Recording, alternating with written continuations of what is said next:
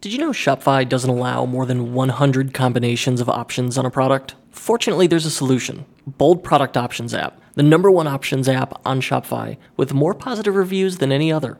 And it allows you to create as many options on products as you want, in every type you can imagine. File uploads, text fields, text areas, radio buttons, checkboxes, color swatches, date pickers, and a couple others I forgot. And it's a huge time saver, because when you create your options, you can apply them to one product, or an entire store, or an entire collection, or a particular product type, or any group of products you want with a single click, and you could save that option set to apply to any new products you add that need it.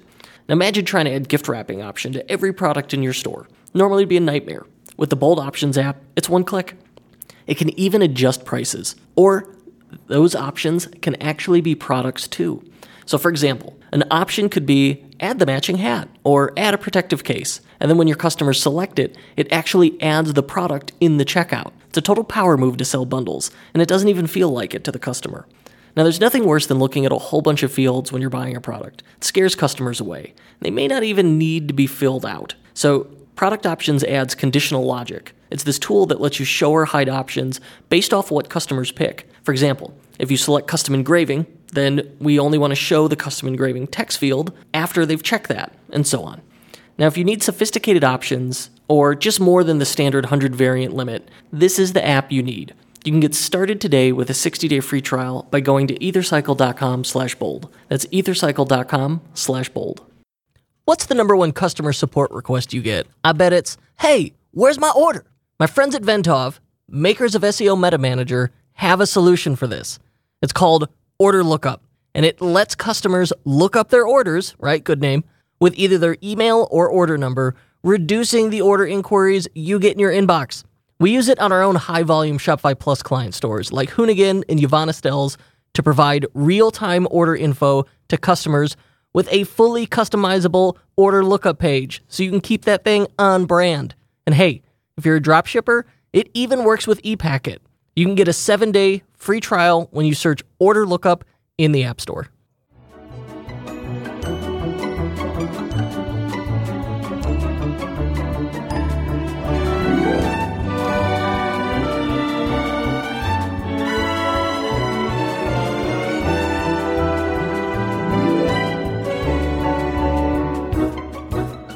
Did I tell you about how our 7-year-old punked us? How did he punk you? My 9-year-old came upstairs from the basement. My wife's upstairs sick, and I'm alone in the kitchen. The 9-year-old comes upstairs from the basement where they've got their video games and stuff. And he goes, something scary happened. I said, what? As I was in Roblox. I'm like, okay, here we go. I don't care about video games. So I was in Roblox. Guy walks up to me and says, I know where you live. And then he got it right. And I was like, oh my God, what did he say? And Silas goes, he said North Pine Creek Trail. That's the street we live on. I was like, we got to go tell your mom. So she's upstairs passed out with norovirus. So we go in the bedroom. She gets up. She's groggy. And I said, Silas, tell her what you told me. He tells her, and immediately she's like, oh my God. So we're that's scary as shit. Yeah. So we're freaking out about it, but we're trying to work through it calmly. Was this one of your friends? Can you talk to friends? I don't know anything about Roblox. And the 7-year-old, Tanner, walks into the room, and my wife watches as he slowly backs out of the room. And we're like, hey, did you hear what happened? And he just nods and leaves. And immediately she's suspicious. And so we're talking, and he comes back. And as soon as he comes back in the room, she's like, yeah, I think we're going to have to call the police and report this. I was like, I don't know if we should go that far. She's like, no, we're not messing around. So he comes over and he's like, I have to tell you something, but you have to promise I can't get in trouble. Which is always a good sign. Yeah. With that setup. That's the best kid logic ever. You promised. Oh, but you promised. So he said, she goes, all right, just tell me. And he goes, I pranked Silas. And then he looked like he was waiting to see if he was going to be murdered. And fortunately, I was relieved and amused because he's a little brother. It's great when he gets one over on his older brother. I laughed so hard, and the look of relief on this kid's face that he was not about to get grounded for the rest of his life and go to jail. That's great. That's a scary prank, though. Because if that really happened, that's terrifying. Yeah, and he was egging him on too. beforehand. He's like, what'd they say, Silas? Are you scared? And he's like, yeah, I'm scared. This guy knows where I live. Some guy's coming to kill me. So, but then we also had to be like, okay, you can't do that again. Like, pranks like that could go very wrong very quickly. So if you want to prank your brother, like, maybe just run it past one of us first. Well, how about yourself? Let me tell you about this movie I watched last night. All right, let's hear it. All right, it's about this blonde-haired guy who is an undercover cop, and he goes undercover, and there's like these cool car thief guys who are stealing stuff. What year is this movie from? I'm not telling you anything yet. Oh, boy. Okay, here's the setup. He hangs out, and he becomes friends with the head guy of the gang of car thieves. He's hanging out at their garage. Car thief guy's got a sister, and he like falls in love with the sister, and he gets like in too deep, and like they're friends with each other, and maybe the head of the car thief ring is not that bad a guy after all, and they're all cool buddies. What's the name of that movie? What? I don't like Fast and the Furious. No, that would be the 1987 Charlie Sheen movie, No Way Out. No Man's Land, I'm sorry. So recently we subscribed to Stars, and if you get the Stars app, I've got this on the Apple TV, it has the best movie library on there. Like, we haven't had much to watch. We're in a TV drought. So my wife and I have been watching just the worst 80s movies that we thought were great as kids. Like, we just watched Bird on a Wire. That movie's terrible. Why you thought Bert? Like, why were you into like a Charlie Sheen, not a Goldie Hawn Mel Gibson movie? From like, you thought that was good? Well, so we watched Death Becomes Her, and that holds up, I think. As kids, we loved it. It holds up. It's fabulous. Yeah. Addams Family is another good example of that. Well, Addams Family's genius. But that's like one of our favorite movies. It's funny you should mention that because I found this website where you can click off what services you have access to, and then you're like Hulu, Netflix, Hulu, whatever, Netflix, HBO Stars. Go, Tubi, and then it shows you all the movies on there, and then you can narrow down by genre, years, IMDb rating, like all this other stuff. And I have also been constantly on the search for 80s movies because I like watching 80s movies on streaming because they're like all under 2 hours. Yeah, they are just like actual physical movies that were kind of made for adults and not 14-year-old boys. They're not, 2.5 hour CGI tentpole 5-sector quip fests. I'm so sick of that stuff. It's like, that's the only movies that are made now. It's like, here's a movie. It's, 105 minutes. Some stuff happens and then the movie's over. It's not the fourth movie in a series. You ever see Cliffhanger with Sylvester Stallone and John Lithgow? Yes, of course I've seen Cliffhanger. Yeah, that's a great example of this genre you're going for. Though I think that's 90s. But the way that movie ends is they sit like the villain is killed, immediately a rescue helicopter appears, and then the credits roll. Oh yeah, that's it. The time to credits. I remember talking to you about this. The time to credits on Cliffhanger is the fastest I've ever seen. Where it's like John Lithgow gets crushed by the helicopter, and the credits are rolling 15 seconds after that happens. And to the point where when I rewatched that movie, it was startling. I was like, is this some edit? What am I seeing here? And I think No Man's Land might actually beat it because he's in a shootout with Charlie Sheen when he tries to take him in, and he kills Charlie Sheen. And like Charlie Sheen dies, he like looks real sad. DB Sweeney is the cop. He looks real sad, and then credits.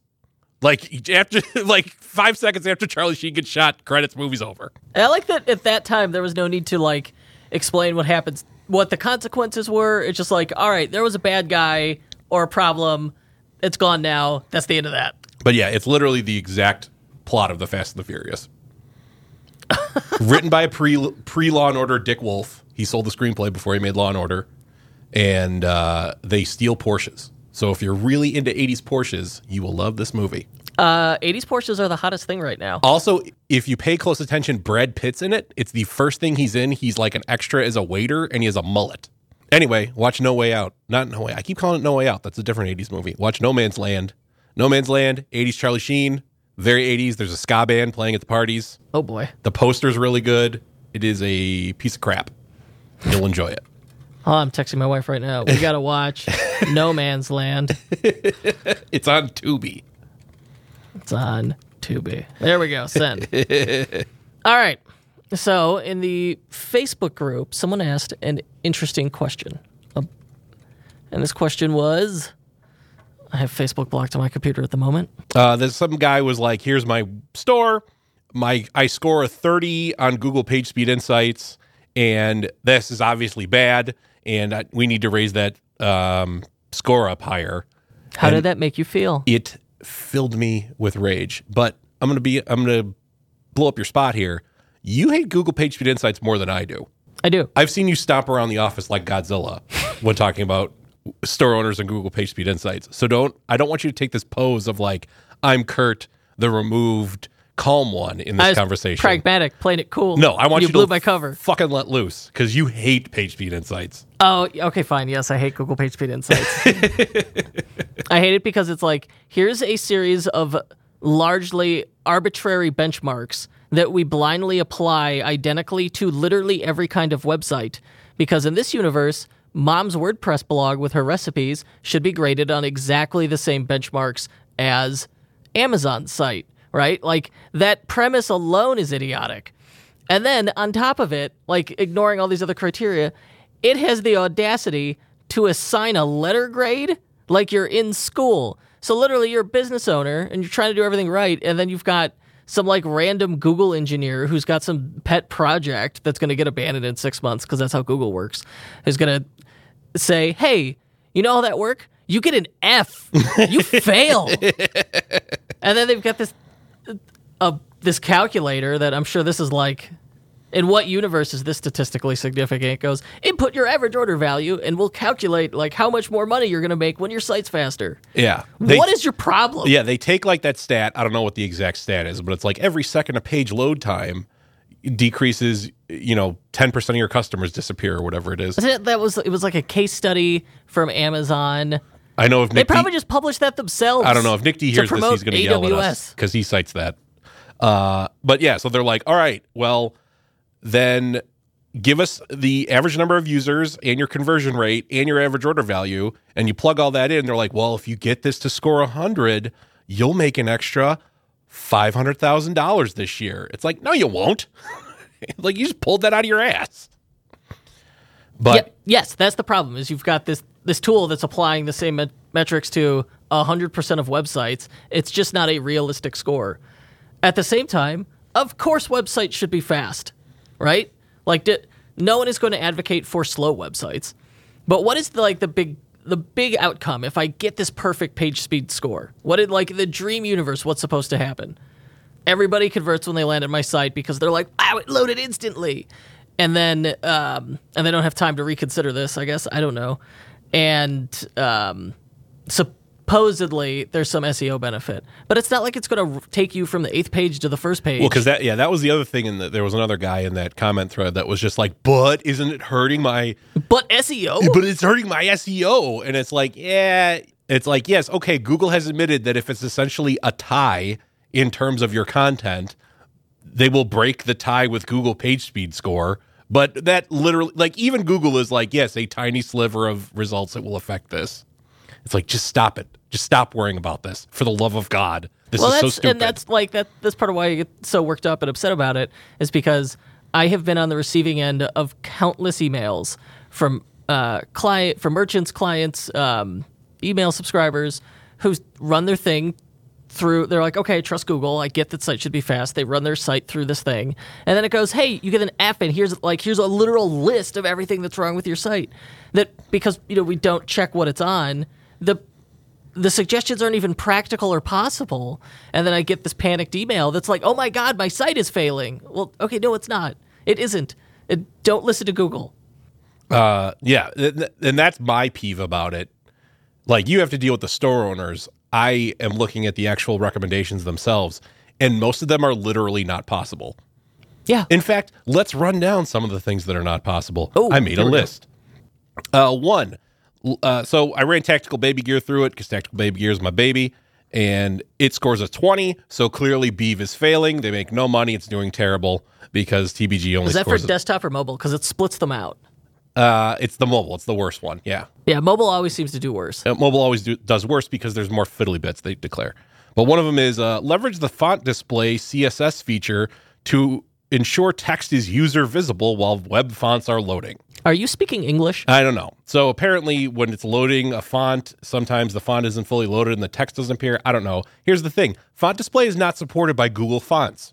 So if you are using Google's fonts, you can't get a good score on Google PageSpeed Insights. Thanks, guys. Secondly, avoid enormous network payloads. You know what the biggest payload on that site is? It's the base.js loaded by Google's YouTube service. It's YouTube. Yeah, YouTube. So avoid enormous network payloads by not using our video service. Yeah, then YouTube hands it to you. And really, think about what's a fundamentally silly... what makes that a silly suggestion if, an actual human were looking at this is they're like, yeah, YouTube JavaScript's the biggest thing on your site. But guess what? YouTube JavaScript is cached on every device that's ever been connected to the internet. Yeah, if a person so it's a has silly suggestion. If a person has looked at YouTube, they have the YouTube JS loaded on their machine. Yeah. It's already there. Another one. Serve images in next-gen file formats, such as JPEG 2000 or JPEG XR. JPEG 2000 and JPEG XR are not supported by Google's Chrome browser.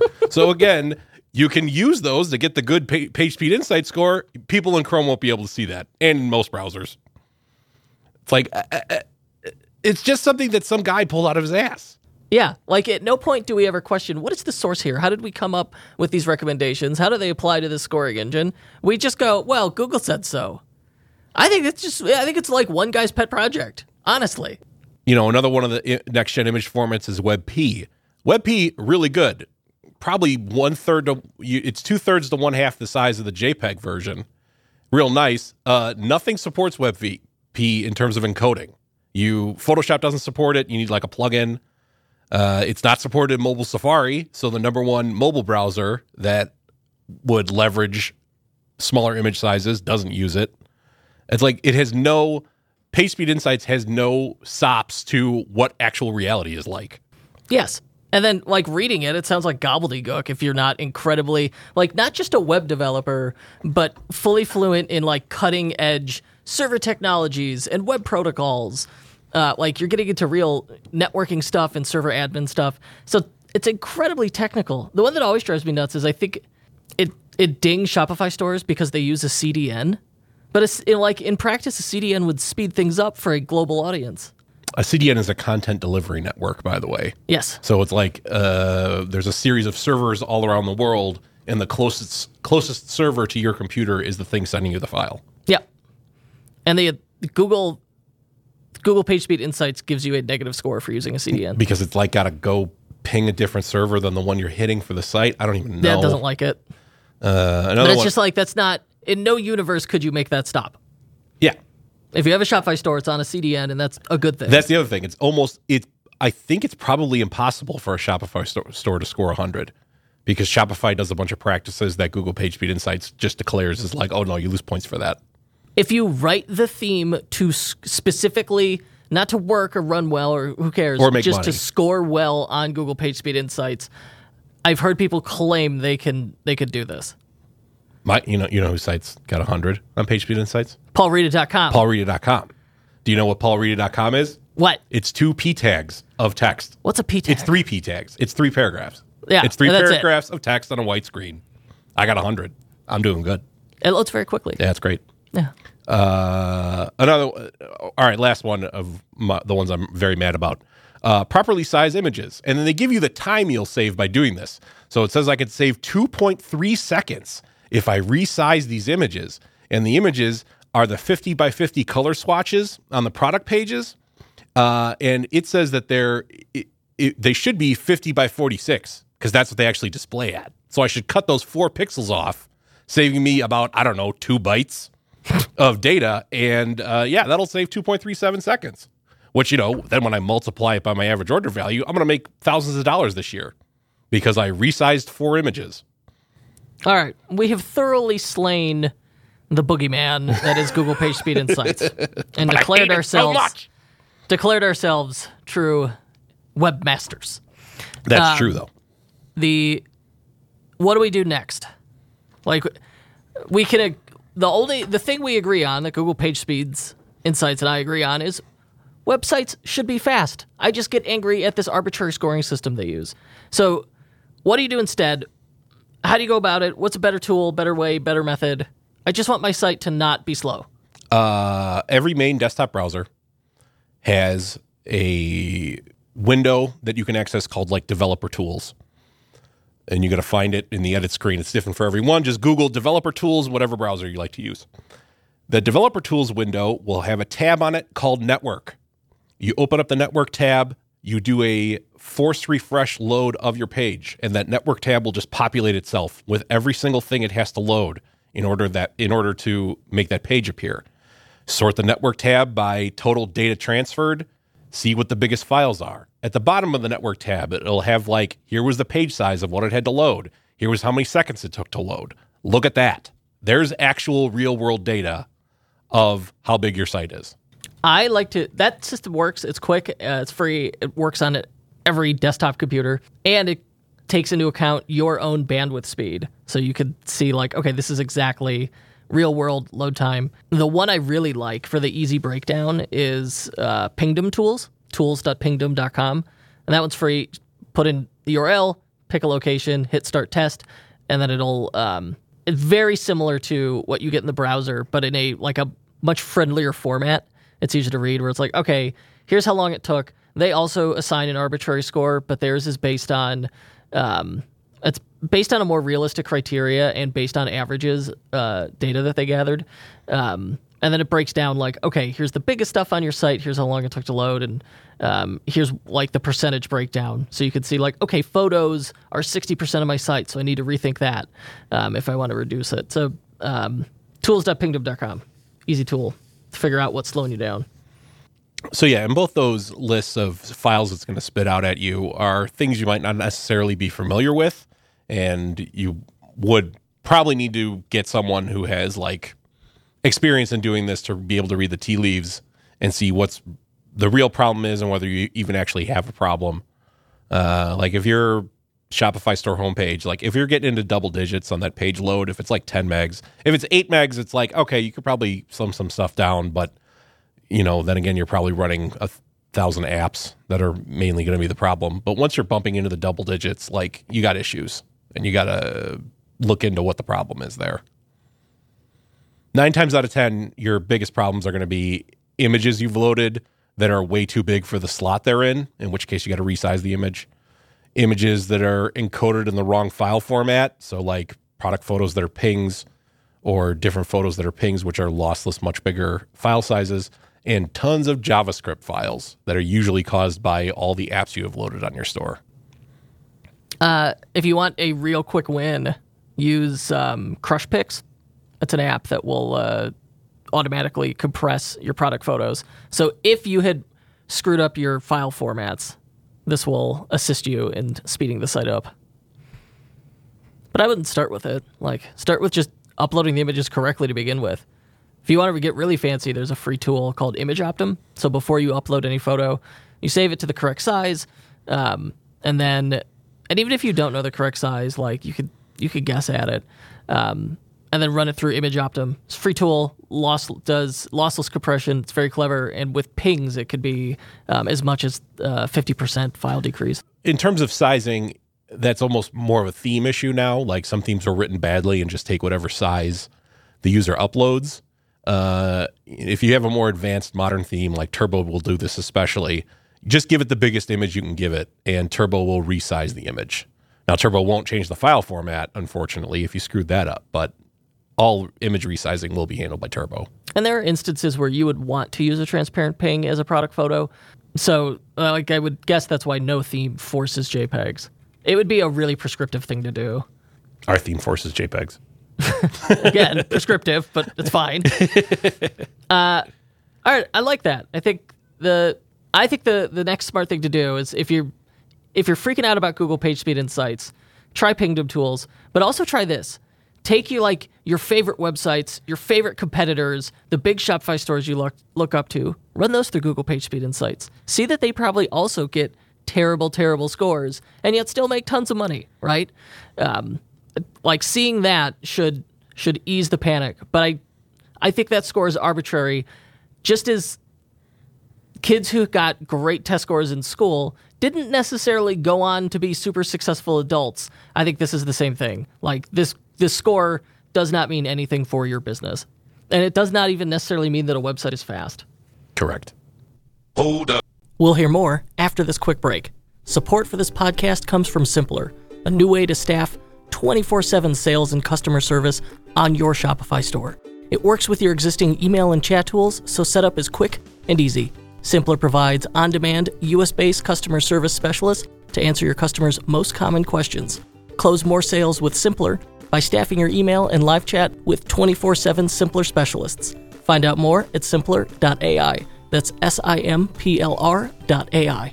And now, back to the show. Hit me. All right, moving on, now that I've wiped away the slobber I worked up in my rage. Rage spittle. It's rage spittle, yes. I've got a listener fan reader question. Matt Brody, who is here with his brother Beef Brody for the meetup, had messaged me a couple weeks prior on Facebook and said, at what point should a store move from Shopify Basic to regular Shopify and then to Advanced or Plus?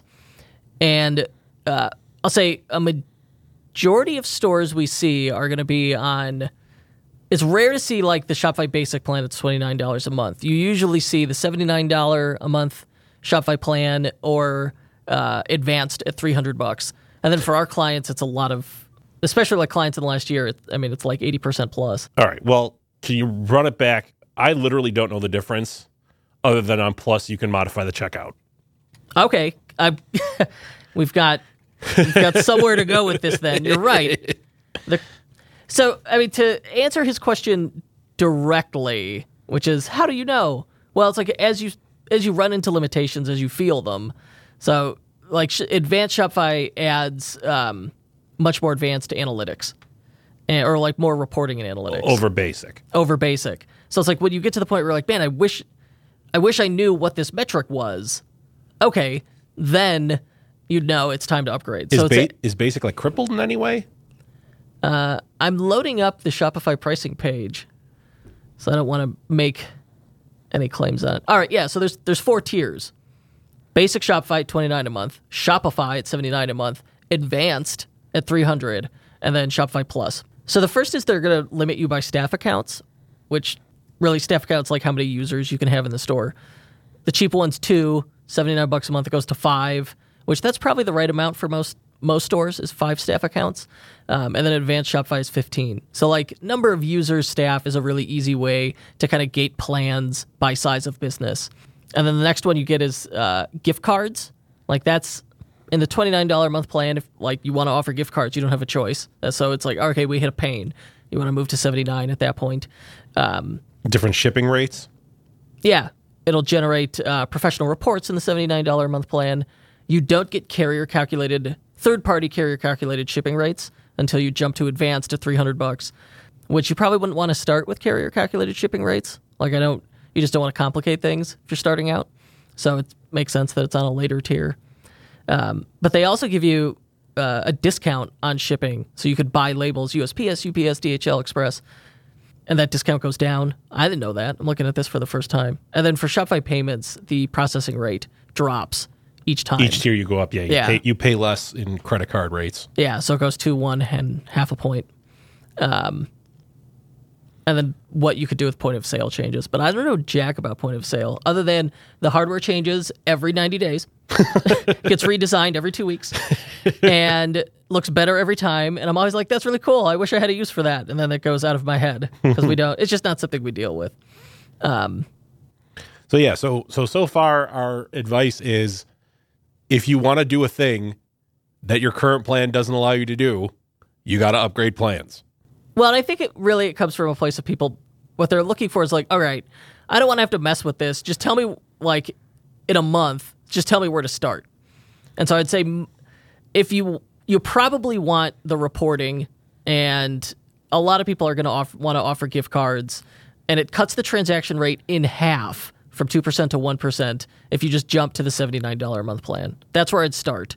My guess is on a bell curve, most active merchants are on Advanced, like once they're 18 months in, and then you've got Plus, which it's like same deal. Plus is the big daddy, and the enterprise version. Yeah, and it could really supercharge your business if you know how to leverage it. If you have a plan. If you have a plan. If you're just like, I have a store that makes like $5,000 a month, it's sort of like, yeah, you got bigger problems than being on Plus. Well, you like get faster wins. There's other stuff you do first. I think that's the thing. And it also goes back to the PageSpeed Insights anger is that, okay, yeah, I guess maybe there's a 0.01% chance that increasing the score will help you, but there are way faster wins in your business that you need to handle first. And, so unless you're really like banging out significant, I would say at least 5-figure months, there's no need for you to be on Plus yet. Yeah. You could do them, since they give you the reduced processing rate, you could always backwards calculate it and figure out the moment the revenue, what the threshold is. But it's generally like, we've done it before, and I think most people switch to Plus a little before they're at that point where like it's a no-brainer because it would pay for itself. But when they have like, it's usually like a really cool sale somebody wants to do, or they've got some clever need to customize the checkout, and so they switch to Shopify Plus because they say like the two, you get access to a couple exclusive apps that have pretty powerful features. Launchpad, which is the coolest thing for automating sales. So it's like your sale starts at midnight. Someone has to change the theme. All right. Well, normally you got to get up at midnight and change it.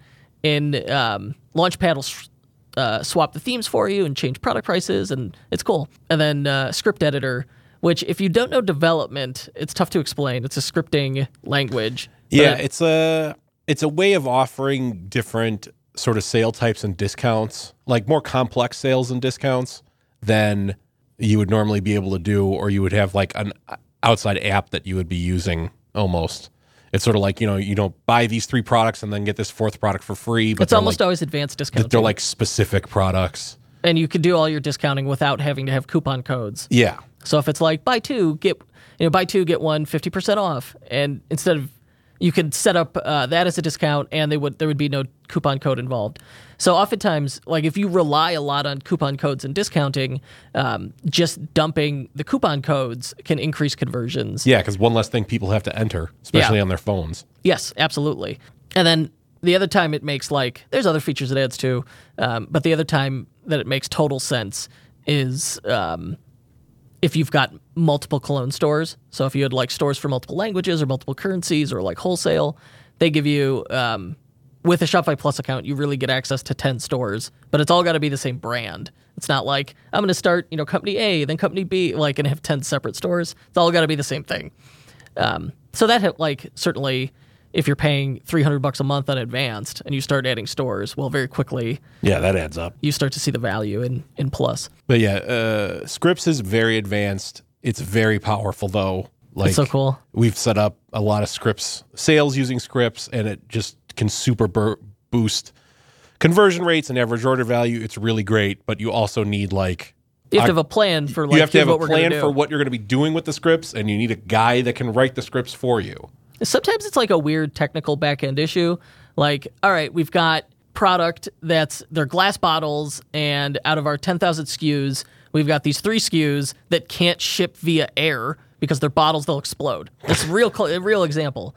All right, so using Shopify scripts, you could set up a thing where it's like, if the product is tagged no air, then using a Shopify script, when they hit shipping, we look for shipping rates that have air in the name and then hide them. And so it's like really clean. There's no way they can unhide it and like abuse the system in some way. So you get like kind of those issues. So it's more like as things get more complicated in your business. All right. So I think what the recap on that question is like, look for pains or problems as you hit them. Don't need to spend more than what you need. And then as you hit limitations, upgrade. And then the final question we have for today, this one's very quick, was how to set up your menu for conversion. Oh man, I've hammered on this so much. Yeah, you say it every week. Every week. All right, so here we go. Most people you got the home link first. All right, don't do that. Yep. We don't need to do that. Yep. And then you've got one drop down that says shop. Yep. And then there's just nested drop downs with all of your stuff jammed under that. Terms and conditions. And then it's that just should be third. About, blog, news, contact, FAQ, wholesale, like everything gets jammed into the main menu. Go on any major shopping site. The main menu will always be exclusive to product categories and nothing else. No home link, no wholesale link, none of that. All that stuff goes into a secondary menu, a top menu, a footer menu, but it's not in the main menu. So lead with, break down your categories. Ideally use mega menus so you can make it visual.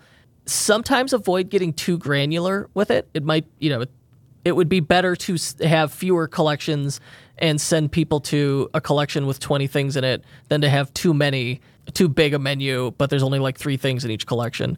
20 things. That's a small collection. Yeah. I just it's once you start going down this road, and I've even done this to myself, it's just easy to get way too granular with it. But I would arrange it, you look at what your best sellers are. In Google Analytics, you could break down collection revenue by collection. So if you're looking for a data-driven way to decide okay, what order should these go in? What should the first thing be? That's a good way to do it. But I would also, if you've got a competitor, a brand in your space, in your same vertical that is big and your customers are often already familiar with, well, you may want to look at that and use it as a starting point, because it's not necessarily the best way, but it may be the way that your customers expect it to be. So that could be a good starting point, and then use heat maps, and sometimes I'll just heat map it and look at, all right, what got clicked the most? All right, shouldn't that be the first thing? It could be that easy. But anything's better than just jamming everything into the shop dropdown. You took a short answer and you made it very long. The answer to the question is make your main menu entirely products in your store. Done. The answer is over. That seems, and I like that answer, and that seems obvious to me and you, but being that someone asked the question, After we said it 47 times. I'm just trying to, I'm trying to think of every angle to expand on it. Just trying to help a bro out, all right? That's all I got. Yeah, that was good. We did another one. Great job, us. Mo podcast. What are we up to? 300 podcasts? I don't know. It's a lot. Julie's better at it than we are. Yeah. Her episode was really good. I think that's the first time some of my friends, our friends, and family friends listened to her on a podcast, and we're like, oh. Yeah, my wife literally came home and was just like, I listened to Julie's episode. She's amazing. She's so good. I'm like, yeah, I know. Me and Kurt are consistently blown away by how much better she is than we are. Yes, with people, anytime someone has said to me, you're a natural, I'm like, you're lying. With her, I'm like, you're natural, 100%. You're just paying attention to me now after I've been doing this crap for several years. Yeah, that's how I feel.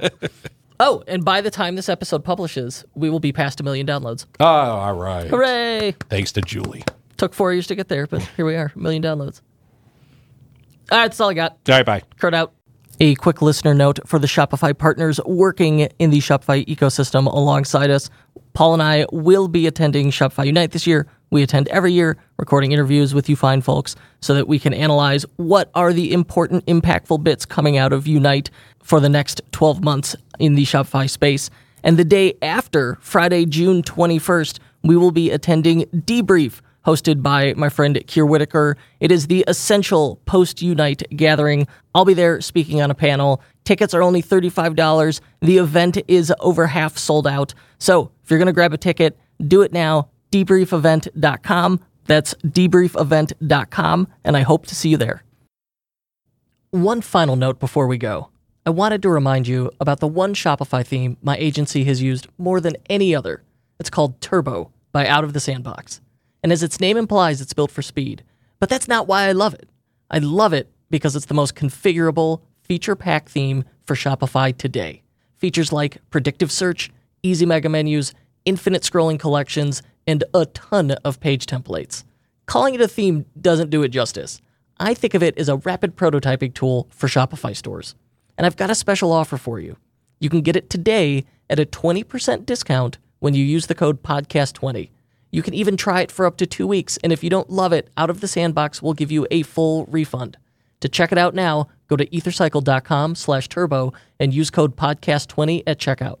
That's ethercycle.com/turbo. If you'd like to help us spread the joy of entrepreneurship, please give us a 5-star review and tell your friends to subscribe. We're available on Apple Podcasts, the unofficial ShopifyPodcast.com, and wherever you get your podcasts.